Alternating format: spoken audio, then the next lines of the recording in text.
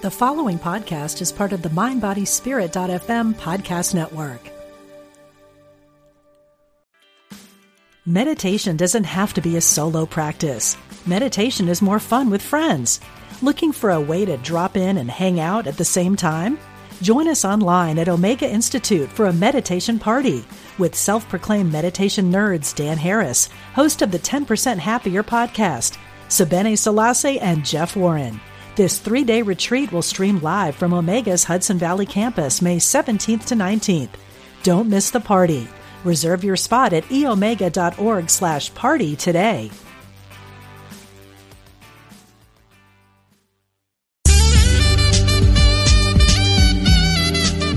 Unity Online Radio, the voice of an awakening world.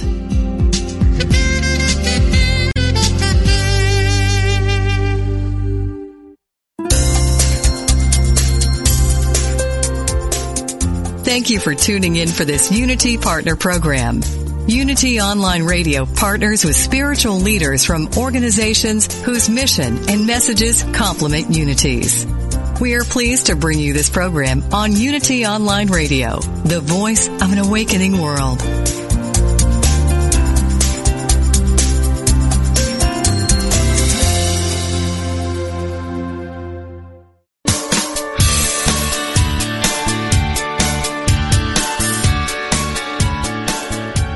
Welcome to Main Street Vegan with host Victoria Moran.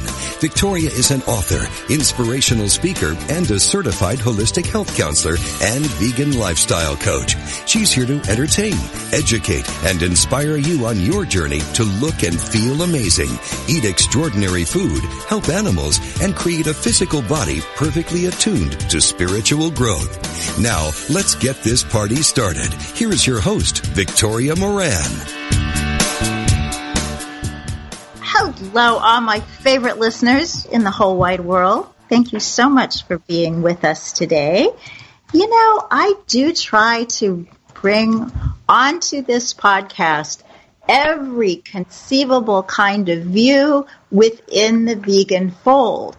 And I think sometimes it's a little bit confusing because people do have differing views. And I actually like that because if we want there to eventually be a vegan world, we're not all going to be thinking or eating just exactly alike.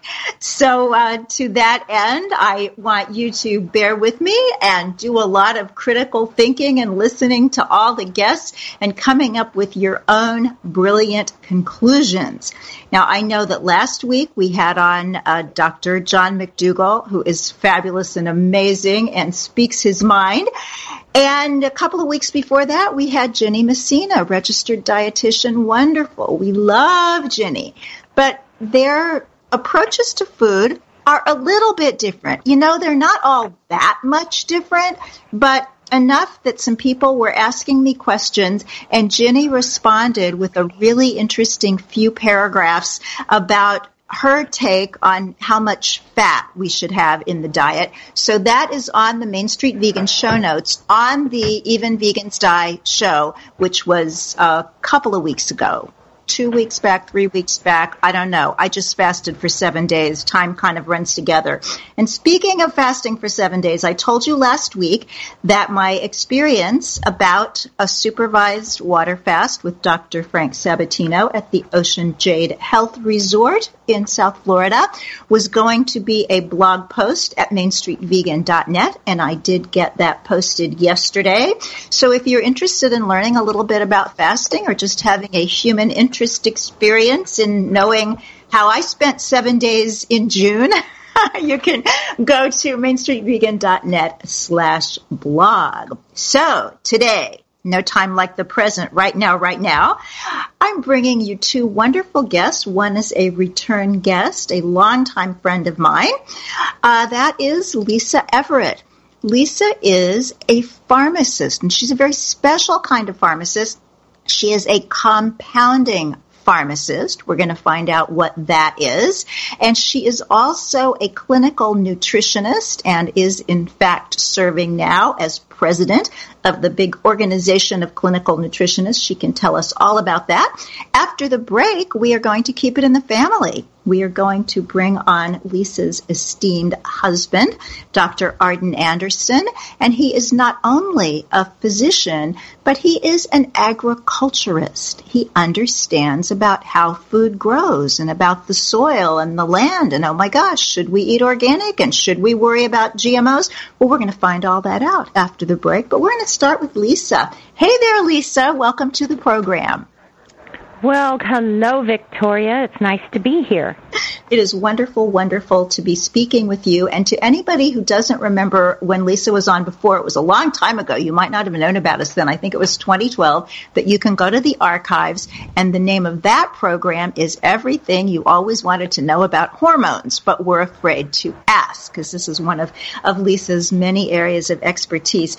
But just as we enter in today, Lisa, tell people, what is a compounding pharmacist? I think most of us think you go to the drugstore and the pharmacist pours pills in a bottle, but that's not what you do. Well, it is not what I do, and actually I haven't compounded in years. I am a consulting holistic clinical pharmacist, so I see patients all day long and by appointment. At work, but I do co-own O'Brien Pharmacy, which is a compounding pharmacy, which is just the pharmaceutical word for making medicine. So we have been making medicine without compromise for about 55, 56 years now here in Kansas City.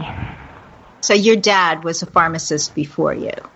My dad was a pharmacist before me, and then my brother and I took the pharmacy over, bought it out about 30-some-odd years ago.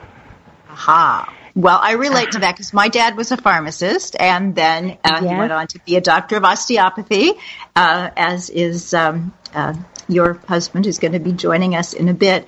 So one of the things we talked about briefly yesterday, Lisa, when we were prepping for this, is the idea that I don't think anyone listening to this program would say, well, there's just never a need for pharmaceutical drugs. I mean, I think we all understand that there are cases when that is the only thing that is going to help, and we are all very grateful that they exist. But I think we also know that they're very much overused. We know people, probably older relatives, who are just on double-digit numbers of different kinds of pharmaceuticals.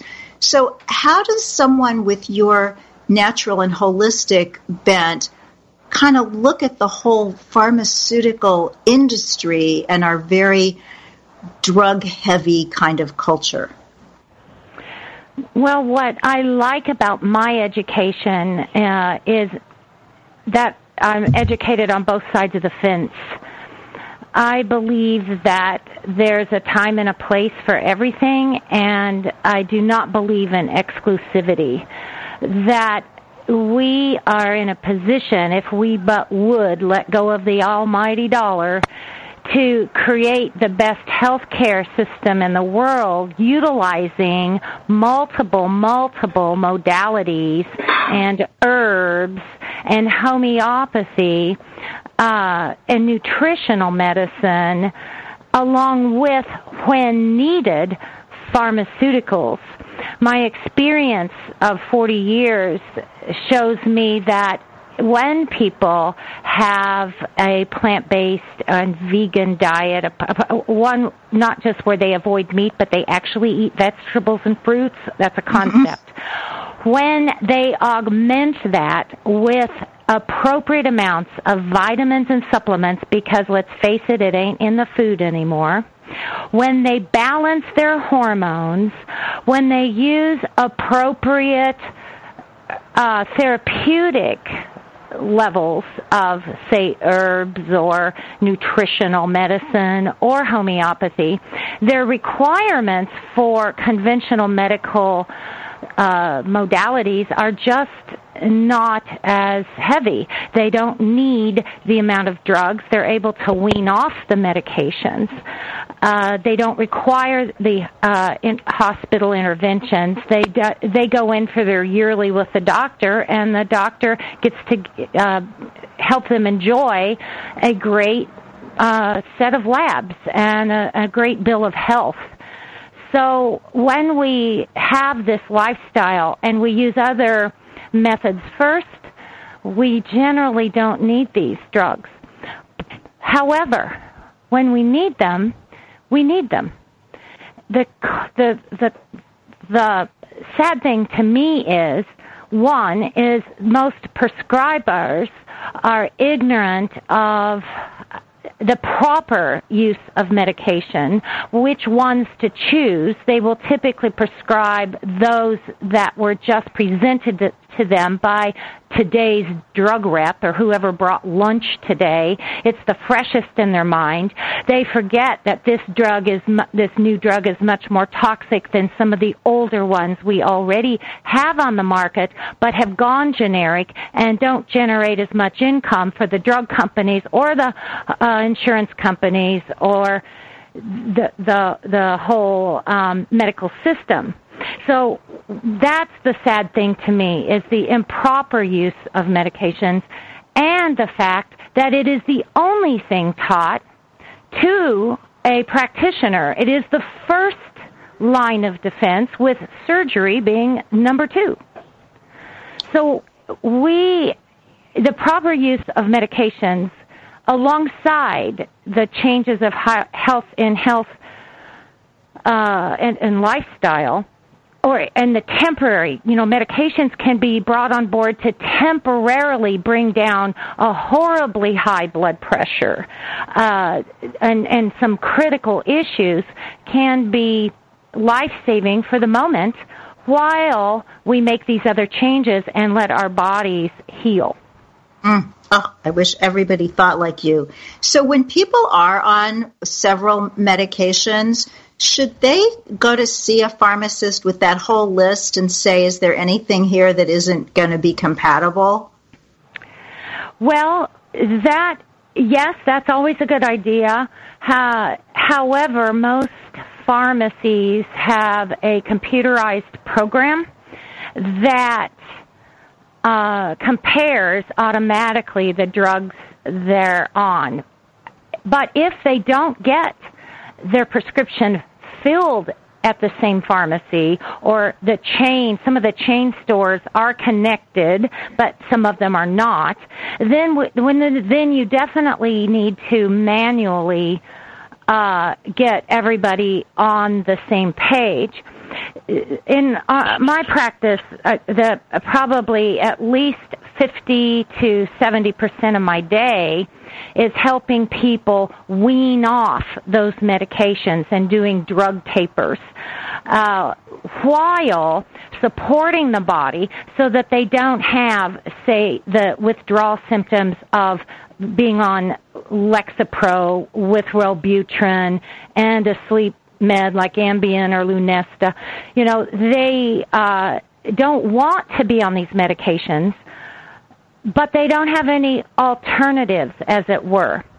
And so my background is biochemistry, and what I try to do is help them restore their biochemical functioning and their balance and their deficiencies and their metabolic errors so that they don't require the medication anymore, so they can hold their own. But many of these drugs that are not classified as scheduled medications that are addictive are very addictive, even though they're not classified as such. And the FDA will not listen to us that Lexapro, whether it's Wellbutrin, whatever those modulators and mood modulators are, they're every single one addictive because they make your brain dependent on them. And we know the mechanism.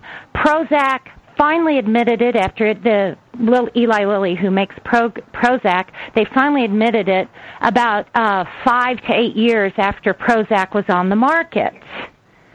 And they all cause homicidal or suicidal tendencies. And they're not listing the homicidal tendencies, but all but one of our mass shootings involved the persons on those drugs. Oh, it's fascinating. All but one of them. I'm waiting to see this latest one. What drug was he on? Or she? So, Lisa, I know that your great passion, and certainly at this point in your life, is nutrition. And I think a lot of the listeners, and I myself, am a little bit confused. What is the difference between clinical nutritionist and registered dietitian? And then we also know that there are all kinds of people who, I don't know, took a course online or whatever and say they are nutritionists, which is kind of one of my pet peeves because I think that's really misleading. So can you clear up? It is very misleading. Yeah, I can. So the education of a dietitian is in the universities and the textbooks, the lecturers, and their entire education process is from industry. It's an industry-based education.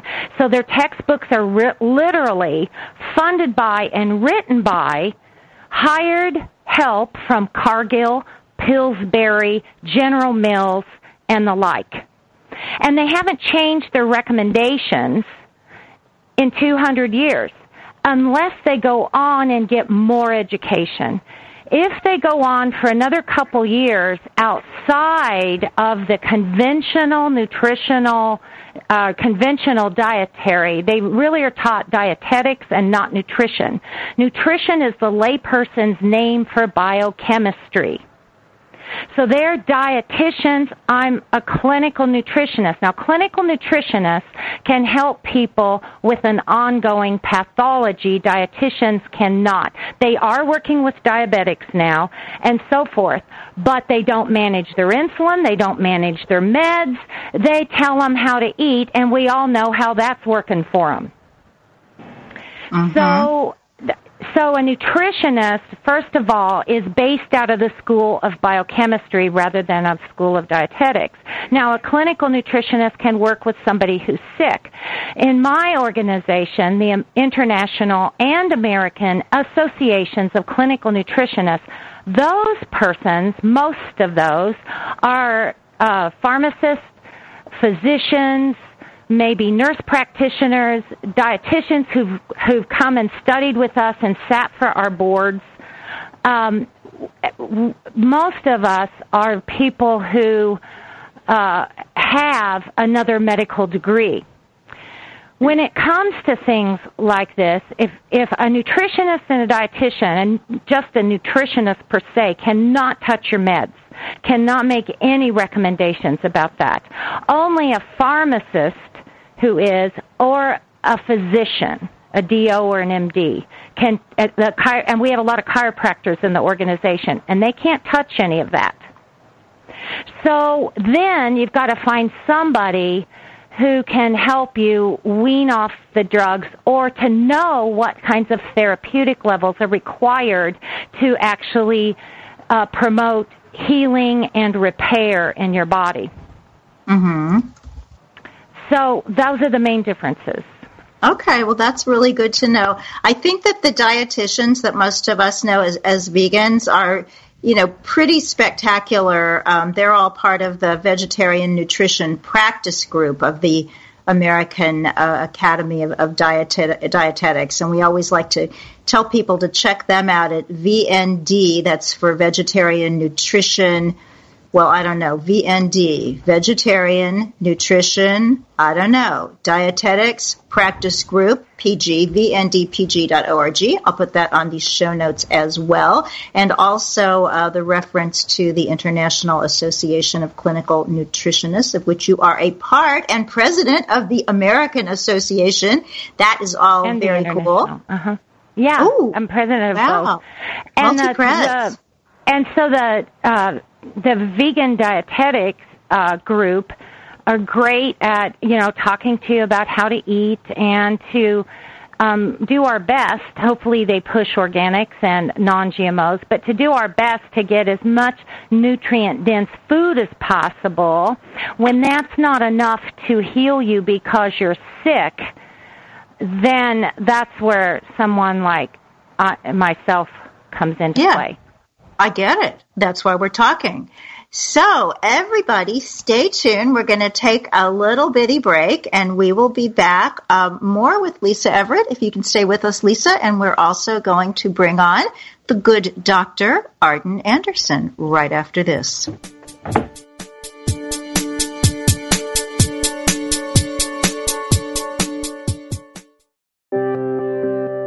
Wouldn't you like to share the programs that inspire you most with audiences around the world? That's easier than ever with mobile giving. Just text Unity Radio to 72727 and help us continue offering spiritual programs that change lives.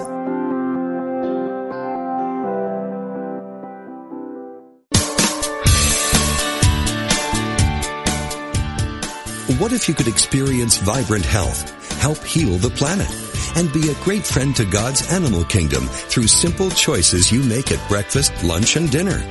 Authors Victoria and Adair Moran say you can do this easily, affordably, and deliciously in their new book, Main Street Vegan. Everything you need to know to eat healthfully and live compassionately in a real world.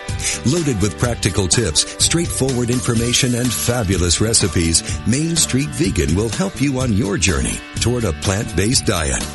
The perks include more energy, an easy way to keep your weight where you want it, feeling younger as you grow older, and maybe even a boost to your spiritual life. Purchase Main Street Vegan from BN.com, Amazon.com, or your favorite bookseller.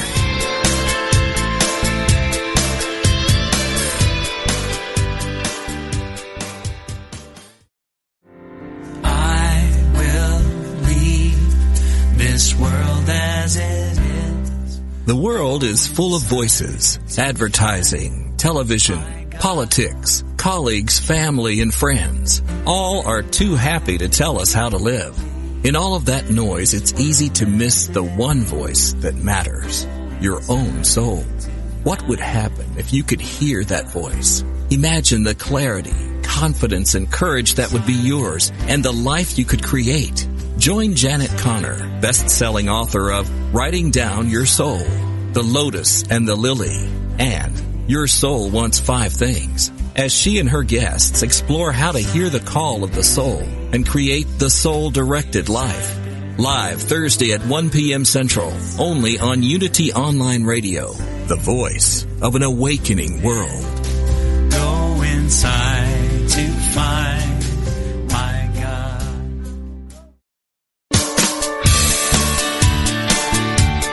You're listening to Main Street Vegan with Victoria Moran. If you have questions or comments about today's topic or any other area of interest, we invite you to follow Victoria_Moran on Twitter or email her at mainstreetvegan@unityonlineradio.org. Now, back to Main Street Vegan.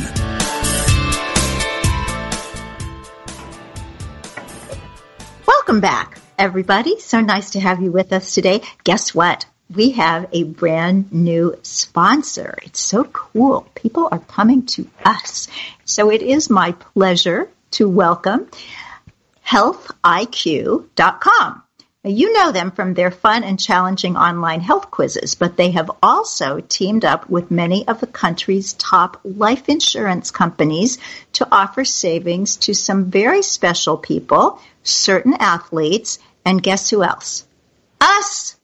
That's right. There's a vegan savings on life insurance because somebody has noticed that we tend toward good health. Now, I think I know a couple of your questions. One is probably, is this health insurance? No, it's life insurance, the kind that protects your family if you're not here anymore. And then you might be wondering, is this a vegan company? No, but the only dietary choice qualifying for savings right now anyway is ours. Isn't that cool? So check it out at healthiq.com/Main Street. And I'll put that on the Main Street Vegan podcast show notes as well. And thanks, Health IQ, for noticing how well we're all doing. Also, if you are not in the Main Street Vegan database, and you can certainly get onto that by going to mainstreetvegan.net, clicking on the top of the homepage, subscribe to the Main Street Vegan. But if you haven't done that, the Main Street Minute, I'm sorry, if you have not done that, you may not know that I'm going to be part of a very cool free telesummit hosted by Jennifer Cornbleet, known for her fabulous cookbook, Raw Food Made Easy for One or Two People. I'm on my third copy because I spill so much stuff on it.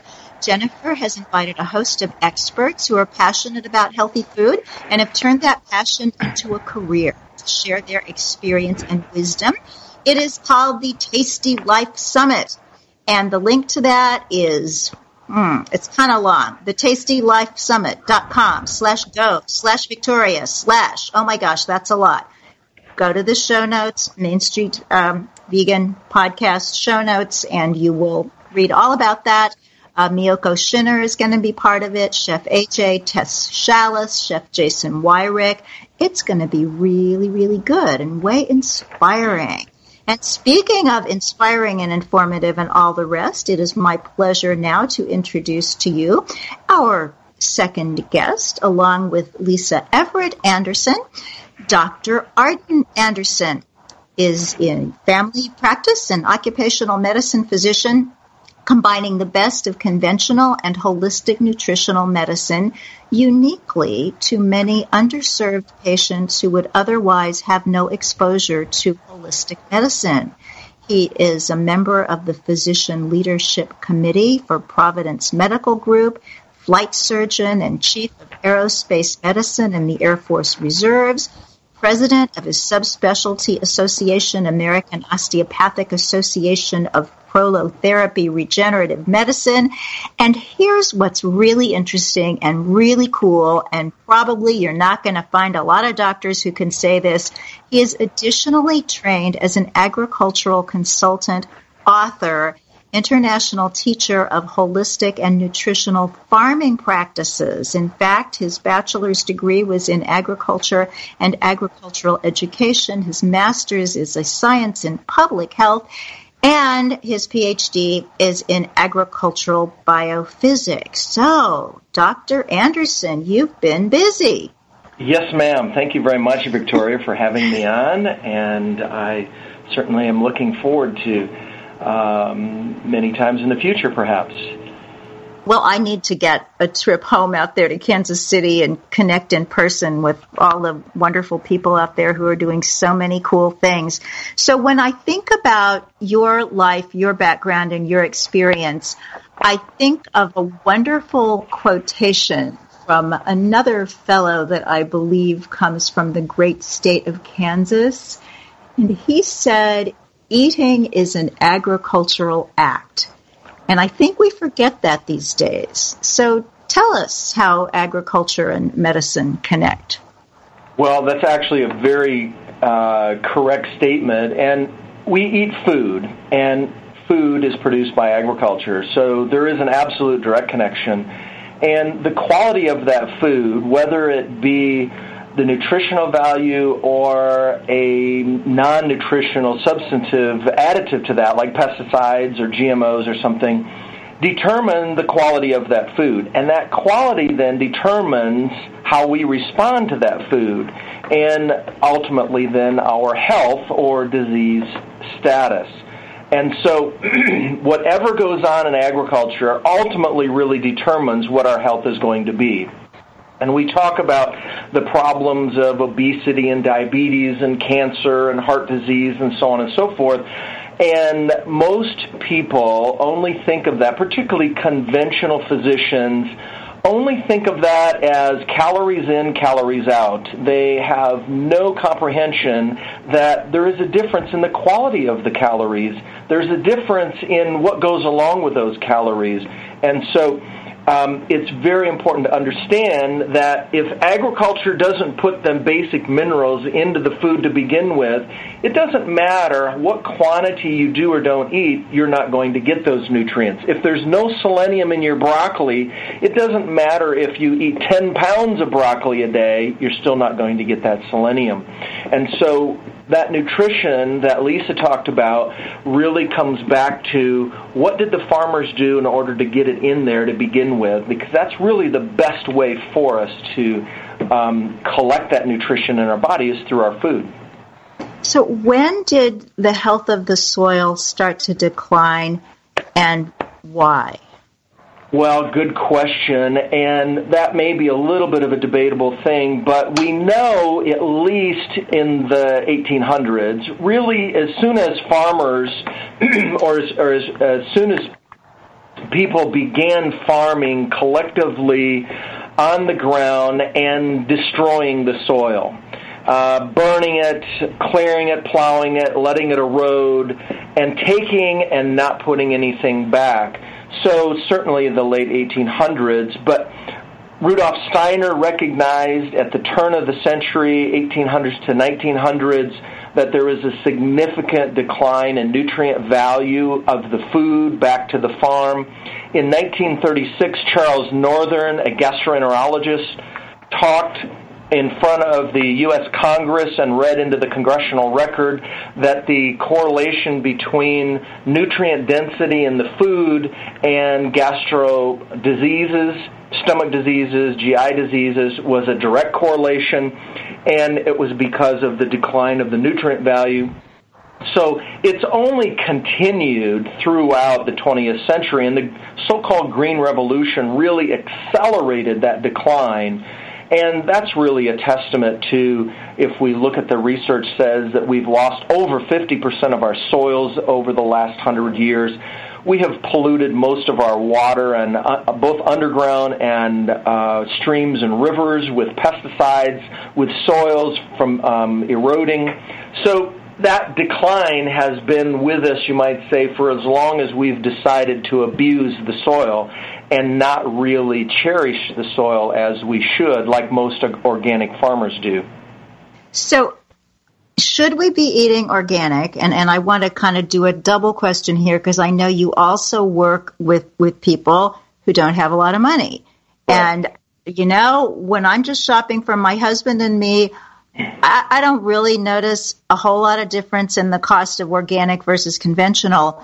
But when I host Main Street Vegan Academy and I am cooking for 20 people, I think, oh my gosh, somebody with a large family, the difference is substantial. So how important is it? What do you advise? That's a very good question, and that is a question that every consumer asks, basically. And I don't know if there's an absolute answer to that. The answer to that is yes on both sides. The unfortunate thing is some of the absolute best food that you possibly can purchase and some of the absolute worst food you can absolutely purchase is all organic. And so the question you have to ask, why could we have such a dichotomy here? Some of the best and some of the worst have an organic label on it. It's because it goes back to agriculture. It goes back to the farm.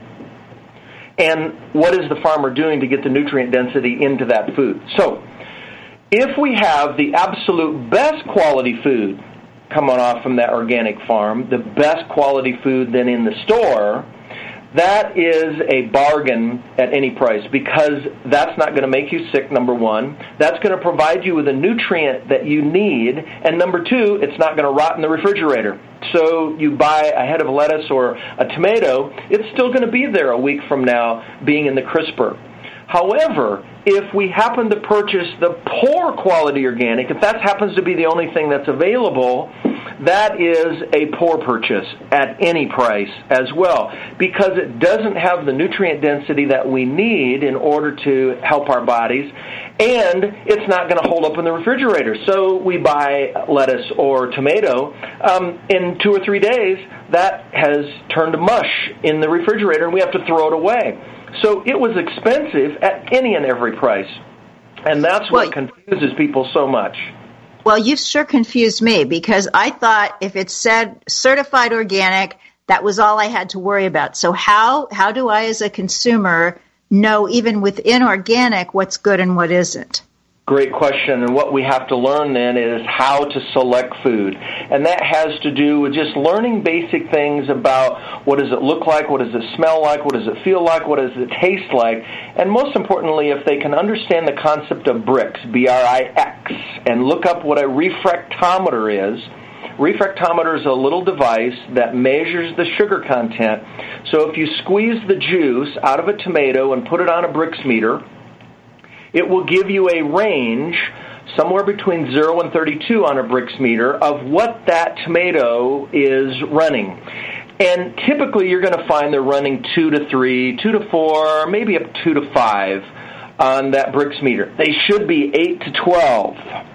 And so how do you know that if you don't have a Brix meter? Well, as you purchase food from given stores and from given brand names, you will begin to recognize, and you have to keep notes of this, well, which brand name held up in the refrigerator? Which brand name did I purchase that had the sweetest taste, that I felt the best after I ate that smelled the best, that when I cooked it, it had the greatest aroma? Those are the things that we have to learn as consumers over time, so we learn what looks good and what doesn't look good. Just like as a physician, I can tell if a person walks in the room, that person looks sick. It's because I've recognized that over time and I've been trained, what does a sick person look like versus what does a healthy person look like? And we have to do the same thing with our food selection. And unfortunately, organic certification, the downside of it is, it's only a procedural process. It is not an outcome process certification. And as we help train all farmers, we recognize that they can get the nutrient density in there with a little bit more detail to their farming practices, and so that all of them will produce high-quality organic foods as opposed to just any organic food. So what if I have the choice of buying shipped-in, certified organic from a grocery store, or go to the farmer's market and maybe it's not organic, but it sure looks good? What do I do? Great, and that's a good question. And we will perhaps buy some of that from the farmer's market, but we're going to ask some questions. And that is, what are you doing on the farm? You may not be certified organic. Are you growing them biologically? What pesticides are you using? Are you using insecticides? Why? What kind of fertility practices are you using? What kind of water are you using? And then, can I taste the product? Can I smell it? Those kinds of things, as we begin to learn, we will recognize, wow, this person over here selling at the farmer's market, how come those all seem to go fastest? Well, maybe there's something over there those people know that we don't. Maybe that's a little bit better quality sweet corn, or maybe that's a little bit better quality cherry or blueberry or something that they're selling. And that's by taste and by how it feels in the mouth, the texture, and how it holds up in the refrigerator when you get home. So you have to learn some of those things as you move through. And so it's not exclusive to say that we never purchase things that are not certified organic. Again, we have to become an educated consumer when it comes to those. If we can buy organic, great. We want to do that for a couple of reasons. One, because hopefully there's no pesticides on it. And number two, we want to support that industry to be able to continue to grow. And that is happening. Well, this is so interesting because there is a certain organic company, very large, that ships all over. And the grocery store that is most convenient for me here in New York City, and since we walk everywhere, convenience means a lot. And so I would always buy their stuff, and I would find that maybe a quarter of the time that box of baby kale or whatever it was would be absolutely horrible, stinky, rotted well before the expiration date, unopened in the fridge. So it might be possible that what you're telling me is that might be organic, but not perhaps of the quality that you're saying we should look for. That's absolutely correct. Let me give you a case in point. Whole Foods had a store on the East Coast that was receiving tomatoes from a friend of mine by the name of Ed Hewling, and he was growing organic tomatoes, but he only grew them seasonally out of New York. Whole Foods went to him and offered, would you please produce tomatoes for our entire East Coast? And he says, well, I can't do that. I'm just a small organic farmer.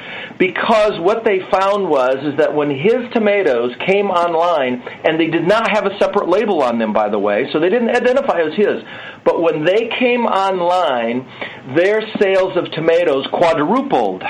Up until the time that his went out of season and they got a different supplier of tomatoes in, they went back to the status quo of selling. And these are all organic heritage tomatoes.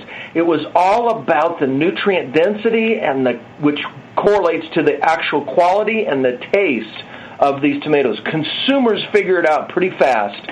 When you produce a superior quality product, it smells better, it tastes better, and it holds up in the refrigerator.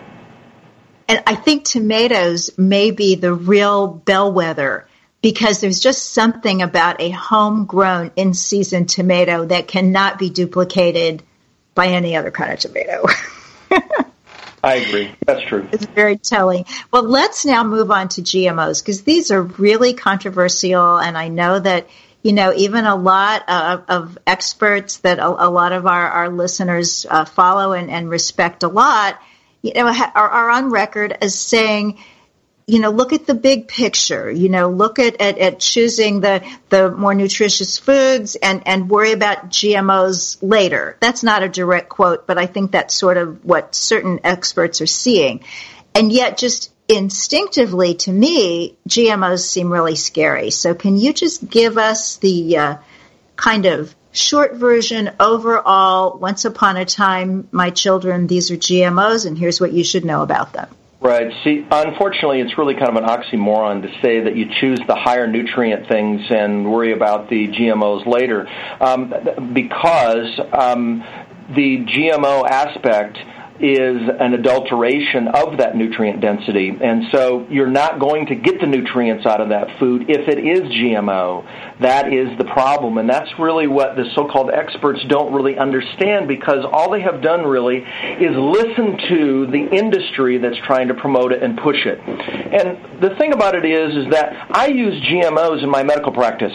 I do prescribe genetically engineered production of insulin.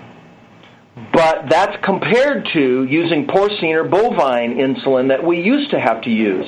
So we have fewer side effects from using genetically modified bacteria producing insulin today as a recombinant insulin product for people. We have less problems than we did using the porcine or bovine. But that doesn't mean that it's still perfect. That doesn't mean that it's exactly human insulin, and there are people who are actually allergic to it.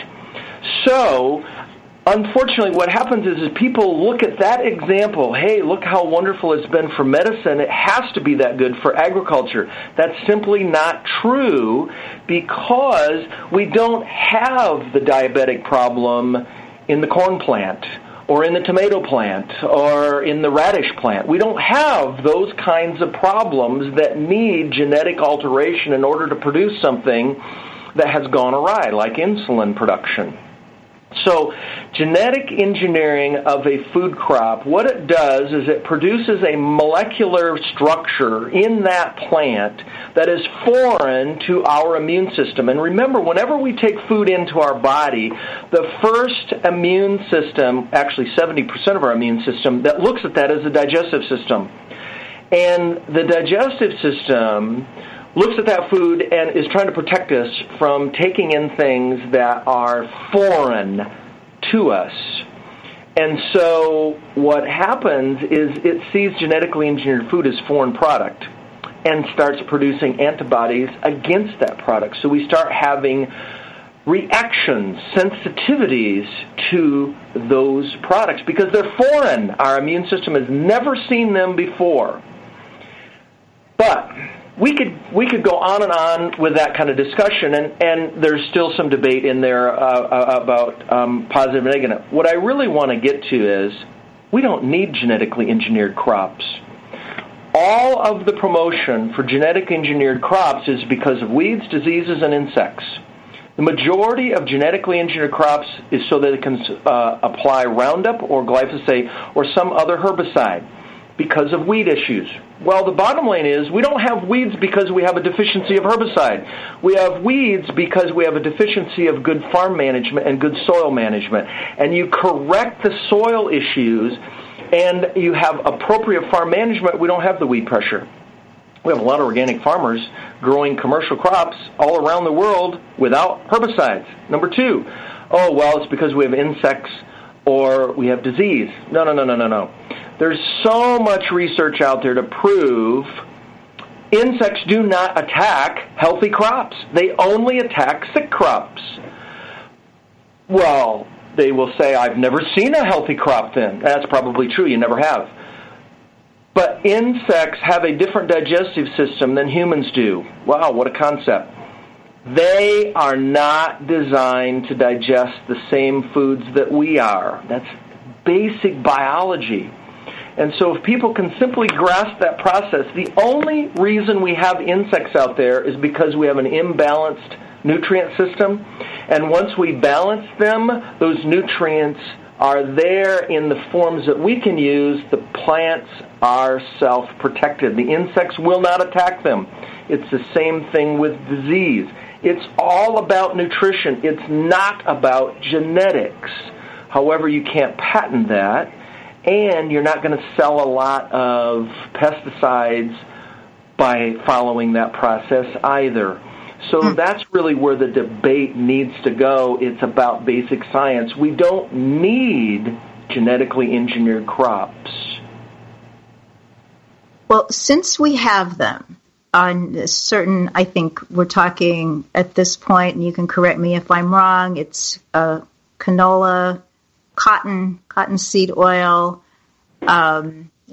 so corn, but my understanding is not sweet corn, it's the corn that's fed to livestock, soy, some of the crookneck squash and Hawaiian papayas. Have I left anything out? Well, actually, there is a genetically engineered sweet corn out now.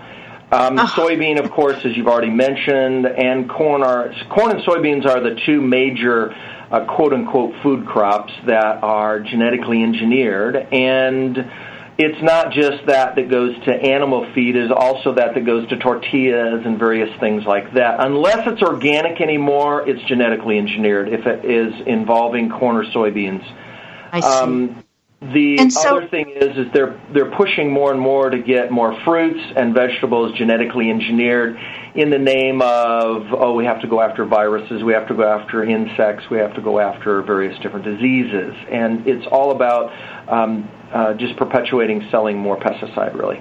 So what is known about the effect of GMOs on human health? I mean, I think there's research from India and places where people are actually working in the fields, but I'm unclear on what the cause and effect is.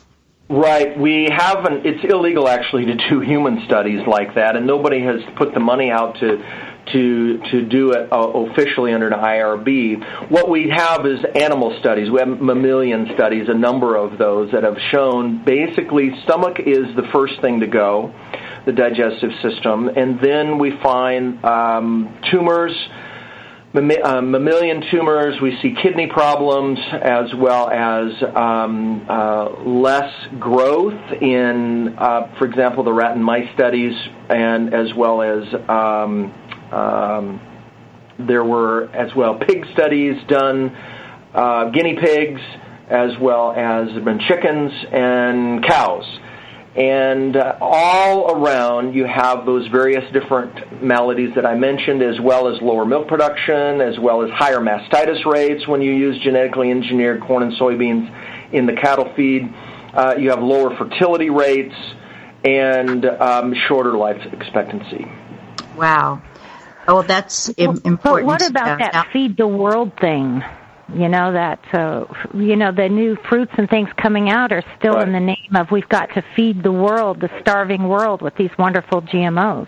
Right, and that's that's that perpetuation of the industry just wanting to sell more. And the bottom line is that we already have varieties that can be organically grown that are normally or naturally bred that outproduce anything that genetic engineering organizations have presented. as well, it's all about nutrition. It's all about farm management that gets us those yields as well as the shelf life on those products. And so it's not about we've got to have, this golden rice to get the vitamin A into the children or certain nutrients. It's about nutrition and farm management, none of which is patentable.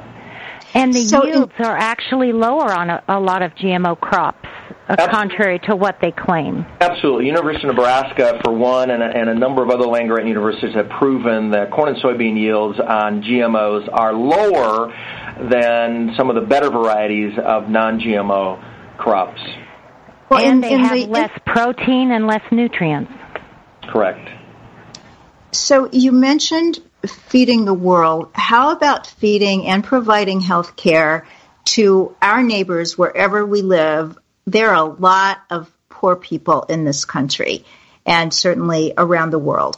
So how do you, as a holistic physician, offer what is, I think, seen as a kind of elite form of health care to people who don't have a lot of resources?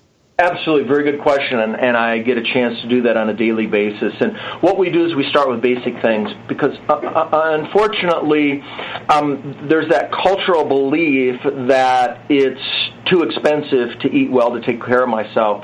And so we start out with just basic things, eating more fresh fruits and vegetables, getting community gardens, having a small garden, even if it's a potted plant in there, getting away from processed foods and eating more whole foods, getting away from using a microwave. And as well, what we talk about is not overcooking our foods, cutting back on the oils so they're not having so many fried foods, particularly don't use canola oil. Those kinds of things is where we start with those people. And as well, let's get more berries, blueberries, blackberries, raspberries, because they're dense nutrient value, they have high antioxidant levels, and they taste good, and they're readily available in most general grocery stores. I mean, you can go to Walmart to buy a number of those kinds of things. Yes, a lot of them are not organic, but for these people to get them started down the road of an improved diet, fruits and vegetables are the first step as opposed to Twinkies and soda pop and that kind of stuff, which is what they're frequently consuming. And their bodies are screaming for some basic nutrition. So that's where we start with them on that. And I get them off dairy. I start with saying, let's stop eating the dairy products so that we're not adding more of the chemicals which come in through the milk, as well as we're not hurting the digestive system. So let's get some substitutes in there. And we talk about the substitutes that they can get, almond milk, coconut milk, rice milk, those kinds of things that they can put into the system for that. And for those people that are really wanting to improve themselves, they will make those kinds of changes, and they do well, and they start feeling better. So once they start feeling better, they become more open to additional things. Oh, that's so cool. I always tell my students at Main Street Vegan Academy, you've got to tithe your time. You've got to have a certain percentage of people who couldn't afford your services and your education. You've got to give it, because it's just so important. So I want to ask you about your book, Food Plague. Could our daily bread be our most life-threatening exposure? But you also mentioned something else. We've got 3 minutes, so we need to be quick here. Okay, you said never use canola oil. Tell me the quick reason why. Well, basically, most of the canola oil is genetically engineered. And even if it's organic? Pardon? Even if it's organic, well, the thing about it is that I find that most people, if they're using it, what they really mean is they're wanting to cook with it, so they're raising the temperature too high, and then we're ending up with some trans stuff that we don't really want. Okay. And a little bit of it put in a salad or something like that. Lisa probably can talk more to that than I can, but what I find... 45% of it is hydrogenated to keep it on the shelf. Right. And that was passed by President Bush So we never use canola oil because it is very rich in omega-3s, and you can't set omega-3s. You can't set flaxseed oil on the shelf in a light container, and you can't set fish oil on the shelf. So what they did, and to keep the canola industry going, is to allow them to hydrogenate 40 to 45% of whatever's in your bottle, and that gives it a shelf life. So it's all that, and that it did not have to be labeled that way. That was the legality of it, unfortunately. So, good to know. Okay, Food Plague. Last 2 minutes. Tell us about the book. Right. So the reason I wrote that book is in my practice, people continue to ask me about what's going on with the pesticide. What about organics? What about GMOs? Those kinds of things. And so in doing research over 20 years, well, I wrote the book a few years ago, so over 15 years of medical practice and traveling around the world doing agriculture consulting, what I found is that food is supposed to be our foundation to our health. But the problem is, if food is loaded with pesticides and GMOs, it becomes potentially our most toxic input because we're taking it in every single day. And so that's what that book is about, really, is looking at that dichotomy. Food is supposed to be life-saving for us, but it can actually be killing us as the greatest input we take in every single day. And so it's well-researched. I have some of the latest things on GMOs and glyphosate in there, along with the studies, as well as I always end my books with, now what are we going to do about it? And so I talk about what people can do as far as changing their garden, if they're going to raise some things, changing their food, what to look for in foods. And I do discuss the various different issues as well relative to making choices out of biologically grown, or there's a couple other things, naturally grown, and some of those kinds of things. Well, I'm absolutely fascinated. Food Plague, Could Our Daily Bread Be Our Most Life-Threatening Exposure by Dr. Arden Anderson. Do get yourself a copy. Both of you, oh my gosh, I want to come to your house for dinner and extended conversation. This has been absolutely fascinating. Thank you so, so very much. And thanks to Unity Online Radio for hosting our program. Thanks to Jeff Comfort, our engineer. Jeff is supposed to be on vacation next week, but I didn't know that, and I'd already scheduled the show, and because he's so wonderful, he's going to let us go ahead and do it. So please tune in for next week with Julie Piot. That is Rich Roll's lovely wife, and her brand new book, This Cheese is Nuts. Really great vegan cheese recipes. And also Rip Esselstyn of Engine 2 fame. Good looking former firefighter, triathlete. So we're going to have a great show. And thanks to Jeff for letting us do that. And thanks to you all for listening. You just light up my life, and that's for real. God bless you. Eat your veggies. Thank you for listening to Main Street Vegan. Join us every Wednesday at 2 p.m. Central Time as Victoria Moran entertains, educates, and inspires you on your vegan journey. This program is sponsored by Main Street Vegan. To learn more about Victoria or to explore training with Main Street Vegan Academy as a vegan lifestyle coach, go to www.mainstreetvegan.net. That's www.mainstreetvegan.net.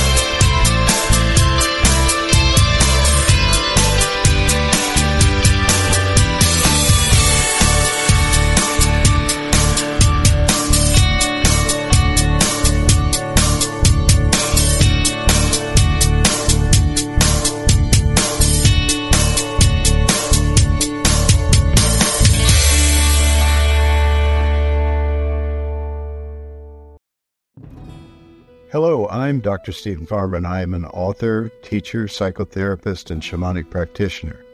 On my podcast, Healing for Your Soul, I welcome some amazing guests and introduce you to some healing techniques like earth magic, working with nature and animals, and really getting to the heart of what is keeping you stuck. I want to help you deepen your spirituality and let go of blocks that are holding you back. Let me help you in this journey called life. Part of the mindbodyspirit.fm podcast network. Subscribe and follow wherever you get your podcasts so you don't miss an episode.